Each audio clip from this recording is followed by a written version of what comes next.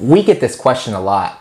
What really is the difference between branding and advertising? We'll break that down in today's video. Branding and advertising are significant tools that help you grow your business and help brands reach and acquire new customers with increase in sales.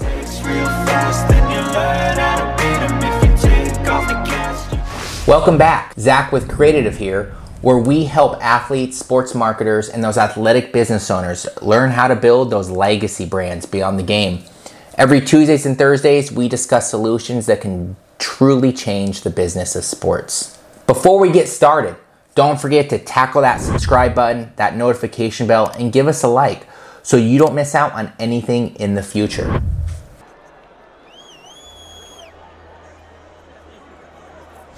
Branding versus advertising. Both of these are connected and intertwined as they make each other effective.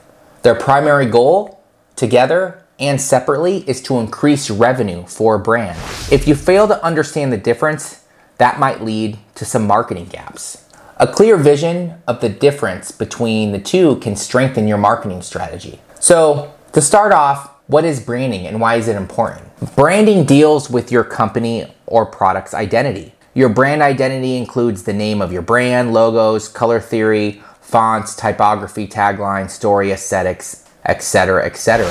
Branding can help you make a connection with your clients. It is an ongoing process that sets the position of your company. There are 3 core intangible elements of a brand, and their delivery plays a vital role in shaping a solid and competitive image and reputation.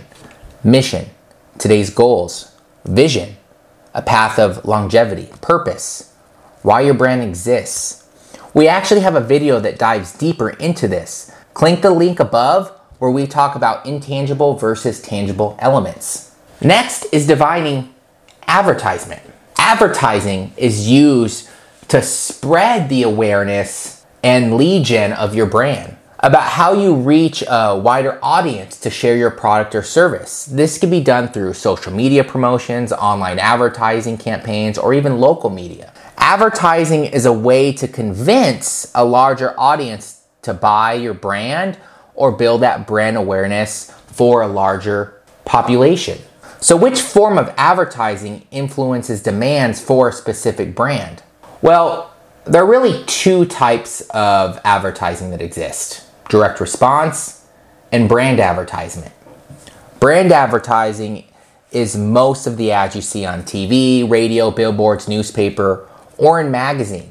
Brand advertising shares information but doesn't necessarily involve asking users to perform a specific action and therefore are harder to track. Direct response advertising, which includes most forms of digital advertisement, allows businesses to easily track and measure the performance of their campaigns with links, unique phone numbers, app installs, coupon codes, analytics, and more.